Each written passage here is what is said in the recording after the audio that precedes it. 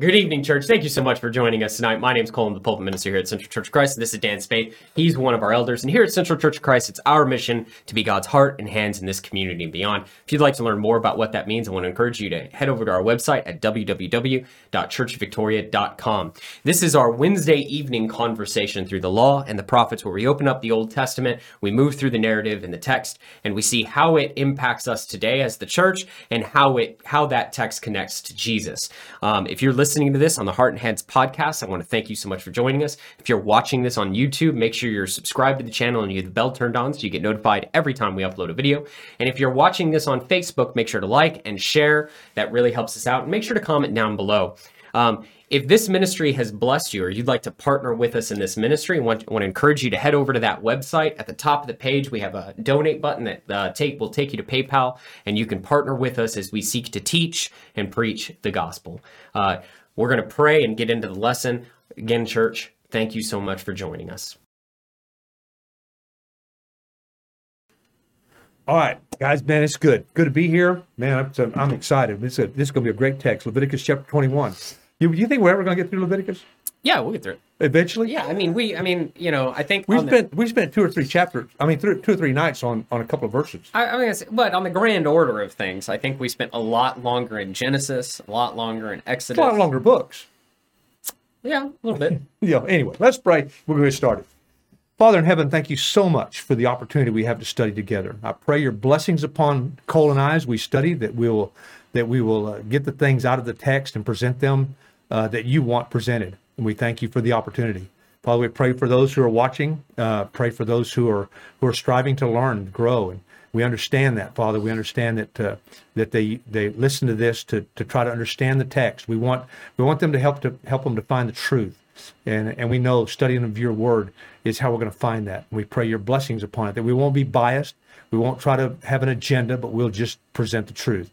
And we thank you for the opportunity. Bless us, Father, as we go through this study this evening. In Jesus' name we pray. Amen. Amen. All right. Yeah, I don't know. I think for the place that most yearly Bible plans go to die, I think it's Leviticus. We're doing pretty good. Mine did. Got to Leviticus and go, gosh, man. What is this? I got to the part where I couldn't eat catfish. I'm done. Yeah, I'm right. done. I couldn't eat catfish. I can't eat lobster. What are you talking about here? This is insane. I'm done, not doing this. I'm done. Well, and look, right? So we looked at verses 5 last week. We got into a little bit about verse 5 and stuff. Priests must not shave their heads or shave off the edges of their beards or cut their bodies. They must be holy to their God. And you look at stuff like that, and you're like, wait a minute. Am I as a Christian? Does that come across the bridge? Is that and a reminder, look, this is the covenant at Sinai. Mm-hmm. So the covenant at Sinai is the covenant that God established through Moses with the people of Israel. For the people of Israel, we're talking about biological descendants, okay, to be his people. Mm-hmm. So is that covenant, are we bound by that covenant? You have to ask yourself, too. Let's put it back in context, okay? We are at the mountain 3-4 months in. After they left Egypt. They've left Egypt. They've come to Mount Sinai. They've gotten the law. Moses broke the law. They went back, got it made the golden calf. This is all in a 4, 5, 6, maybe they're a couple years in or a year in. No, they're by the time they get rolling, they may be. But by the time they get rolling, they're about a year and a half in. Okay, well, let's just say, so when he writes Leviticus, there's a structure being planned and being put in place to guide these people. That's right. To keep them spiritually on the right track, keep them physically on the right track, to keep them health-wise on the right track. He's doing all this stuff. That's what he's doing. Because they've been in bondage for 400 years, and here we are in Leviticus, and into Leviticus 21 and 22. Okay, here's the guys that are going to lead you spiritually. Here are the guys. It's the tribe of Levi, the family of Aaron, because they stepped up to help Moses at the time of the golden calf. They're the ones. He said, will anybody stand up and help? And they stepped up, pulled out their swords, and killed 3,000 of their fellow countrymen. Okay? And God said, because of this, he said, I'm going to bless you. And when they get into the promised land, they're not going to get property. They're going to get cities. So God's going to take care of them. But he has a special mission for them. They are the spiritual guides and leaders of the church, of the nation. Of the nation. Of the Israel, nation. right. And yeah, they were under a covenant relationship. Right. Jesus comes along and says, oh, by the way, I'm going to change the covenant. I'm going to change it. You see this? You see this chalice? It's got this bowl. It's got my blood. This is the wine. It signifies my blood. During the Last Supper. During the Last Supper, which is the blood of the new covenant. Right. It's going to be a covenant that Jeremiah tells us it's not going to be like the other one. That's right. It's not going to be based on physical killing of animals and shedding blood. Well, there's no need. No. You know, Jesus said, you said, by the way, I'm going to change this. What he said was, I'm going to fulfill this covenant. Yeah, and that's right. The covenant at Sinai was meant to be fulfilled. Yeah. It was pointing forward all the time. Always pointing forward. Always pointing forward to what? To the cross. It was pointing forward to Jesus. To Jesus. To the coming Messiah. Who John said is the Lamb of God. Right. Who takes away the sin of the world. That's right. No longer a physical lamb, now we have God as the Lamb. And that's what the book of Hebrews is really all about. Absolutely. The book of Hebrews is about the superiority of Jesus to all of these other people and avenues and things, and essentially elements of the covenant at Sinai. So these guys were going to be spiritual guides for this nation of people as they trek through this next 40 years. That's right. And then the years that were going to come after that as they go in to dominate and take care of the promised land. They're meant to be, you're calling them spiritual guides, right? So the text calls them priests, and you're right, that is a spiritual guide. So a priest's function is to stand in the place of God for people and to stand before God in the place of people. So to be people before God and to be God before people. They're the intermediaries. Yeah. That's the idea, right? Jesus is the chief intermediary. He is the high priest. He is our high priest. So that's really the function here. So they're going to get, like you said, they're going to get disseminated all throughout the land. They're going to get spread out, and they're supposed to be teaching the people of Israel what it means to follow God. Yeah. How to be a light to the rest of the world. One of the guys that comes to mind for me is Ezra. When they go back in the now he's a teacher, he's a priest, we're talking way down the road. Way down the road. Yes, way down the road. But if you read the book of Ezra, he comes in and his job is to get them back to, and they have a specific problem at the end, I think in chapter 9, and he tells them this is what you have to do. Right. And that's kind of in essence then you look at 21 and 22, all these regulations for them, these priests to stay holy. That's right. Yeah. To stay because, and I like one of them. He said in verse 7 says they must not marry women. They must not marry women defiled by prostitution or divorced from their husbands, because priests are holy to their God. Regard them as holy because they offer up the food of your God. Consider them holy because I, the Lord, am holy. I who make you holy. He said they have to be careful in the things they do. That's right. Because they stand in front of people, and they stand in front of people representing God to the people, and the people to God. That's right. So they are that intermediary. So it's important. But again, it's a shadow. Yes. It's a shadow of the truth, right? And I love the Hebrew writer because he makes that really clear, right? It's a shadow of the what is actually going to come down the road. So what is the connection then to us? I mean, when you look at that, we've told you guys before, you look at this stuff and say, okay, what does this mean? What does this mean down the road? If we're always pointing down the road, well, is there some significance down the road? Well, what it first means is the vast majority of these stipulations are not bound on us. No. We are not adherents to this covenant. Yeah. That's why I said, understand what's significant, what the time frame is. What is he doing here? He's trying. Remember, he said you're going to be going down, and you're going to be going by a lot of nations. And chapter 18 said they're going to do this stuff and don't do that. Right. So this was how the priests of God were set apart, were holy, were different from the pagan nations around them. Yes. So you can actually infer what the pagan nation priests practiced, right? What they were allowed to do. Yeah. In fact, when Rome, now we're talking a couple thousand years after this, when Rome took over Israel, they were so impressed with the law of Moses, with the covenant at Sinai, with this agreement between this nation and their God. They were so impressed with it that they allowed Israel to continue to worship. Yeah. Right? In fact, when Christianity eventually came out from under the umbrella of Judaism, the Romans began persecuting it and accusing the Christians of being atheists because they didn't believe in all of the pagan stuff. Well, the Jews didn't either, but the Jews were allowed to continue because of the unique nature of this law. Yeah. So it's really quite interesting. It is incredibly unique. The law of Moses, the covenant at Sinai, this stuff we're talking about through Genesis, Exodus, and Leviticus now is very, very unique, even in the Middle East. It's very, very it's a very cool thing. It's what God has given to his people. But again, these stipulations are meant for them. Yeah. Now, yes, some of them do come across the bridge. Some of them are brought into the new covenant. And we've been looking at that over the last couple of weeks about being holy. I mean, right. that the demand has not changed. We talked about it last week about being transformed. We've looked at text, that we're supposed to be holy. It tells us that, well, does it go even farther than that? I think it does. Oh, it absolutely does. I think it does. Yeah.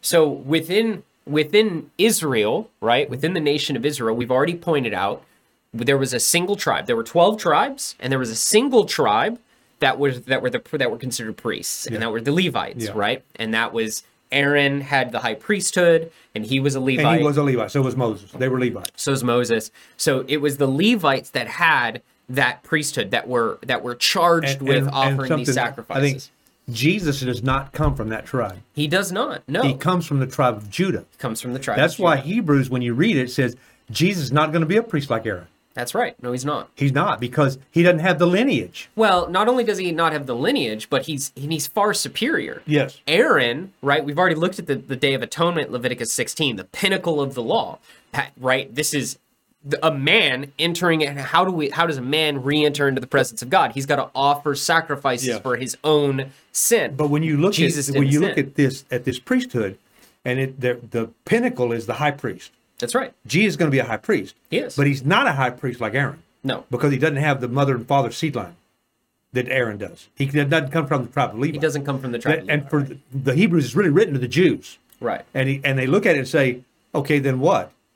Because it's going to be different. Right. And he's a royal priest. Yeah, he's a royal priest. He's a kingly priest. A kingly priest, yes. He's in the order of Melchizedek. Yes. Who is both high priest and king. And king, yeah. So I think we need to look at a couple of texts. Well, as Christians, we are priests. Mm-hmm. We are made to be priests. Yeah. We are under our high priest, who is Jesus. Well, you think about it.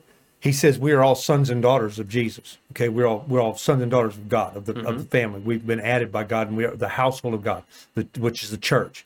And so that makes us a seed line in of itself, spiritual seed line that has become a nation, a tribe of priests. Well, Paul says in Christ, if you've been baptized into Christ, you are heirs of Abraham. Yeah. You are truly children of Abraham. But we come from the seed line, the spiritual seed line of Jesus. That's right. Not the spiritual seed line of Aaron. We come from that seed line of Jesus, which makes us, if he's a priest, then I'm one. That's right.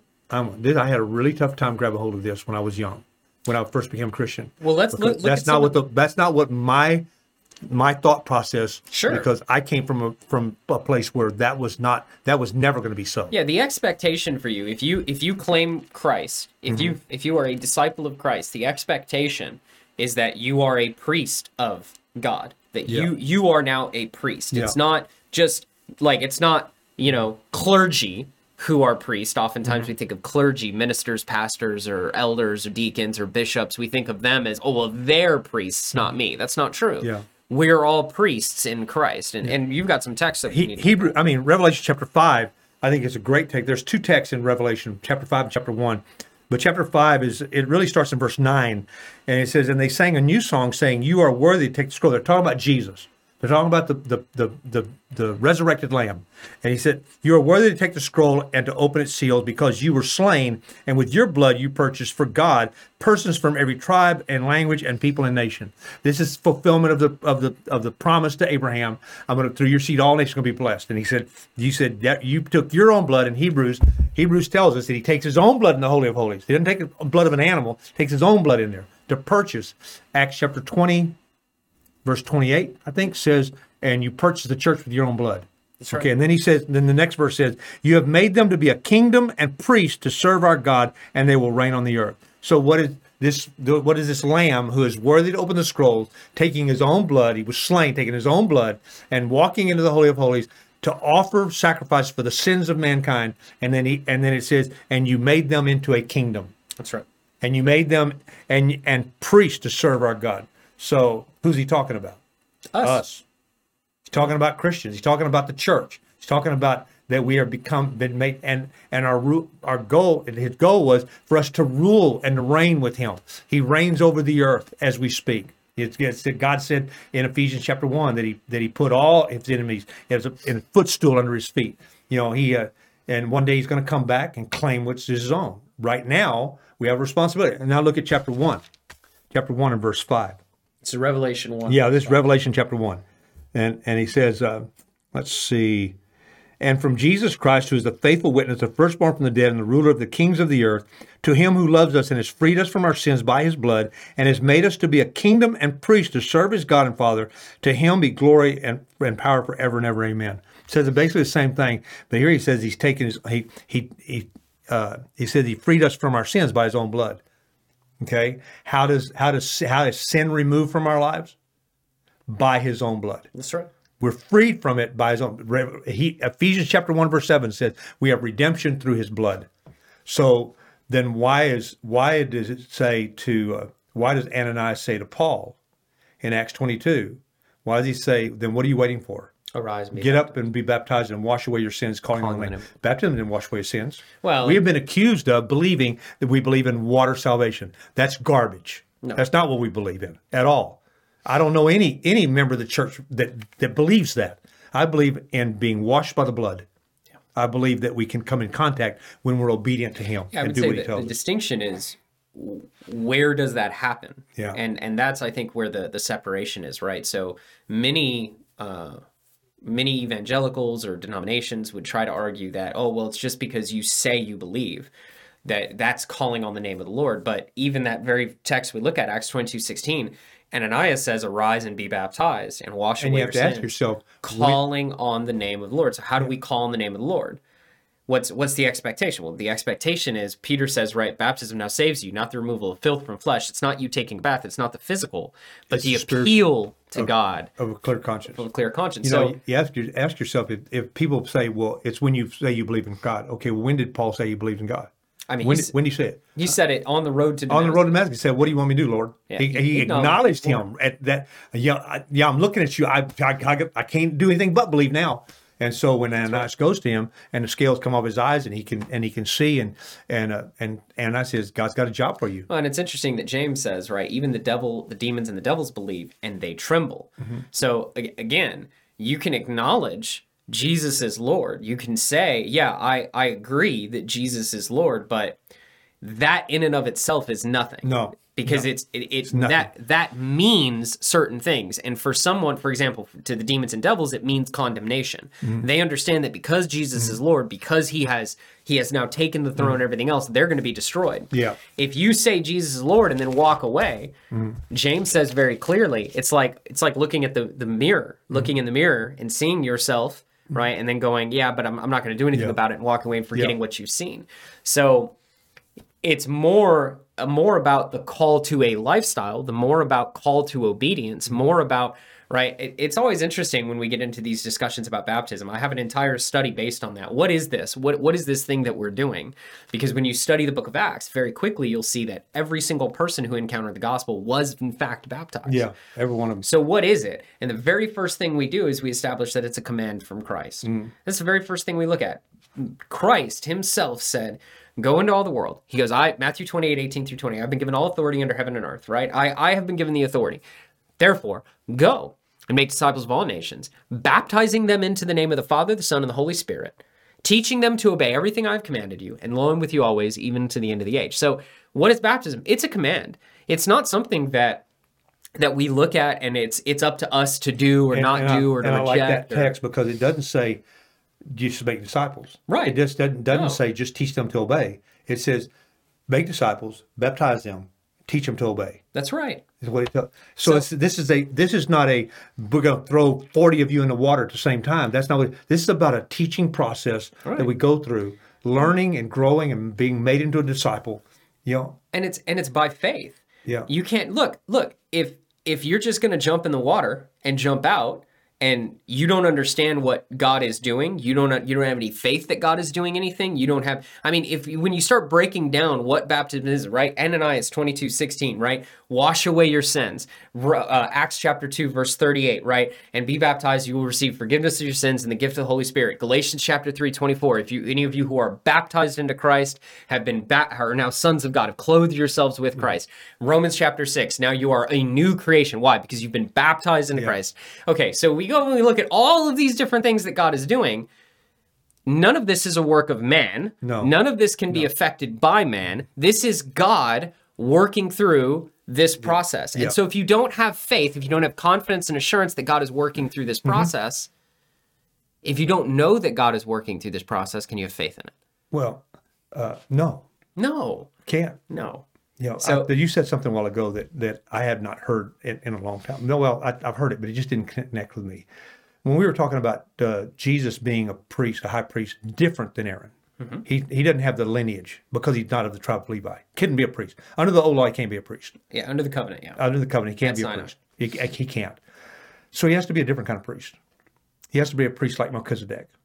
And that's a very difficult concept to people to grab a hold of. Sure. Because Melchizedek, we don't have any record of him ever, of anything, not anywhere.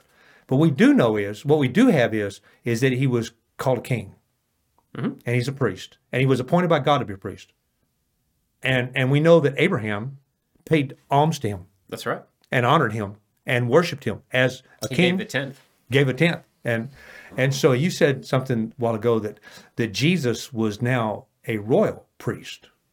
Well, if you look at 1 Peter chapter 2 and look at what he says, and look at verse 9, it says, you are a chosen people, a royal priesthood, a holy nation, God's special possession, that you may declare the praises of him who called you out of darkness into his wonderful light. He's talking about the church here. You can preach on that text. You could preach for a month on that one verse. There's so much there, but the idea of being royalty, because Jesus was royalty, and because he has adopted me. You guys are going to go through adoption with your sons for too long, right? This month. Yes. It's going to be finalized this month, right? Finally. Is that right? Yes. Very excited. and y'all's those two little boys are going to become your sons Yes. with your last name. You've already changed their first names. They're already, everybody calls them by their new names, and they're going to have a new last name, and they're going to be your children, right? God says in Galatians 4 that he adopted us. That's right. We said. So now he's changed my name, gave me the name Christian, and brought me in to be part of his family. Well, now I have the lineage. Now, whether those little boys were born to you and Jessica or not, makes no difference. Makes no difference. They still have the lineage of you and your wife. Legally. Legally. They may not have the DNA physically, but they have the legal. Right. They legally are your children. And so, and that's an important concept because Absolutely. in Roman law, right? So we make this distinction, right? In our 21st century context, it's very often that people go, oh, well, but they're adopted. Yeah. What is it? It doesn't make a difference. Under Roman law, the adopted children had just as much legal standing as your biological Well, they children. became Roman citizens. You would become a Roman citizen. I mean, the adoption into a Roman family, adoption was very common in the Roman world, and it was like you would have, within their context, you would have just as much legal standing as the biological son or child. I mean, there was people in the New Testament that were very, very matter of fact. I wasn't born here. I bought my way in. Well, I wasn't born a Christian. Okay. Jesus made me one. That's right. He adopted me. And now I'm not only a Christian, I like what he said. He said, I'm not only chosen, this is not about predestination, guys. This is about God chose me through the gospel. That's how he calls us, through the gospel, through the death, burial, and resurrection, and through the whole gamut of what Jesus did. The good news of Jesus coming to earth, that was prophesied about, before the foundation of the earth. And you look at this, it says, I'm a chosen person. I am a royalty. I am royalty. And he said, a holy nation, God's special possession. That means I belong to him. means you belong to him. If you've been washed by the blood and been added by God to the family, then you are God's possession. But Go ahead. What I want to, we talked at the beginning of this what the priest's job was, right? It was to present the people to God and God to the people, right? That's right. So they have a special mission. They didn't have time to plant fields and do all that stuff. God was going to take care of them by giving them places, giving them food. They didn't have to plant and sow because God was going to take care of them. You had to give to the priest. The priest, if you look at Eli, remember Eli the judge? His sons were priests, all right? And it says that what they were to do is they were to drop the hook in the pot, and whatever came out, that's what they ate. And they trusted God to take care of them. What they were doing, Hophni and Phinehas, what they were doing is they were taking the choicest meat first and then throwing the rest of it in the pot. And they didn't want it boiled first either. No, they wanted roasted. Boil, they wanted roasted. They wanted roast raw, meat. roasted. Yeah. So let the fat burn up first. And no, we're not going to let the fat burn up. So they were stealing from God. Yeah. And so here he tells us, he said, man, I'm a royal priest. I have a job to do. I have to present, these guys in the Old Testament, I have to present God to the people. Well, they weren't doing it. No, And then I have to present God to the people of God. Well, they weren't doing it. Well, part of it was Eli's fault as a father, but what happens is all three of them die on the same day. Oh, so this is all in 1 Samuel. Yeah, it's in 1 Samuel. But this is during the time of Judges. Just to illustrate of how important their job was. Well, how important is look at what he says here. He said, that you may declare the praises of him who called you out of darkness into his wonderful light. I don't know about you. We talked about this some last week, Cole, about your transfer. I wanted you to tell the audience what your transformation was like. You had a lady that came and you interviewed for a month. I mean, there was 4 or 5 different sessions that has come to God and is taking she's a missionary, and some of you know personally that you've had dealings with. And, probably the most important, significant event in my life was the day I knew that the Holy Spirit had indwelled me and I was no longer a child of Satan. I was a child of God. That's right. Probably the most significant day of my life. I remember that it was on a Tuesday. I don't remember the date, but I remember it was on a Tuesday. And I remember my wife was 8 months pregnant. I remember exactly where we were. I remember exactly who was there. I remember who did it. Because what happened to me on that time frame, that week time frame before, as I was coming to that place, right? I look at this and I said, "Wow, he is calling me out of darkness into his light, and he is qualifying." You've been studying with us on Sunday morning out of the book of Colossians, and one of them was in chapter 1 where it says we have been qualified. Remember that? Been qualified to share in the light of the sun. Right? We've been qualified. And whenever I teach that text, I always go back to when we used to be big into going to the drag races in Houston, and we'd go to the Spring Nationals, which was a big professional event. Where all the top name funny car and top fuel guys are going, and but for 2 days, for 3 days, for Thursday, Friday, and Saturday, they are doing nothing but qualifications. And there may be 30, 40 guys show up. Only 16 get to race on Sunday. Okay. And we'd go sometimes on Saturday and watch qualifying, and it wasn't near as much fun. We wanted to go on Sunday where you could see the actual, and those guys they raced 4 times during those 2 days to get qualified to be number 16. Every time they race, they take a time and they may jump 2 spots or 1 spot. Right. Okay. And then the number 16 guy has to race the number 1 guy. The number 2 guy gets to race 15 guy. And so, it's all qualifying. God did that. He qualified me. That means I'm in the race. I'm in the show. And so I'm looking around and going. Well, I love that example because you say I'm in the race, I'm in the show, and that's exactly what it is. Paul says that look, it starts when you put him on. That's when the race actually starts. Up until that point, you're in the kingdom of darkness. Yeah. I was talking to somebody about it, and they were like, no, you don't belong to God. And I'm like, or you don't belong to the devil. And I'm like, that's the entire language of salvation and redemption means that we had to belong to somebody else for God to buy us back. Yep. And so it starts, right? Paul says, now that you've received grace, live a life worthy of the Lord, right? Yep. And so it is a qualifying. God qualifies us to actually run this race. I think- and we are expected to run the race. I think we need to look maybe next week at what does it mean to declare the praises? What did it mean for these guys? What did God require of these priests in that time frame? What did he require of them? Some of the things he's going to say in 21 and 22. And then what is the requirement for us to declare the praise of him? I want to look at one more text. Okay. I know we're running out of time, but I want to look at one more text in Ephesians. All right. Chapter 2. Oh, okay. Good I text. know Lee's scrambling to bring it up, so I'm gonna talk this out a little bit. But you said royal priesthoods. Yep. Right? We are royal priesthood. Someone might go, well, wait a minute. If we're royal, if we are now royalty in the line of Christ, that means that we should have access to the throne. And what I'm going to say is it's actually much better than just access to the throne, because in a traditional monarchy, only one person sits on the throne. Yep. But in God's monarchy, in God's household, we've been adopted to sonship.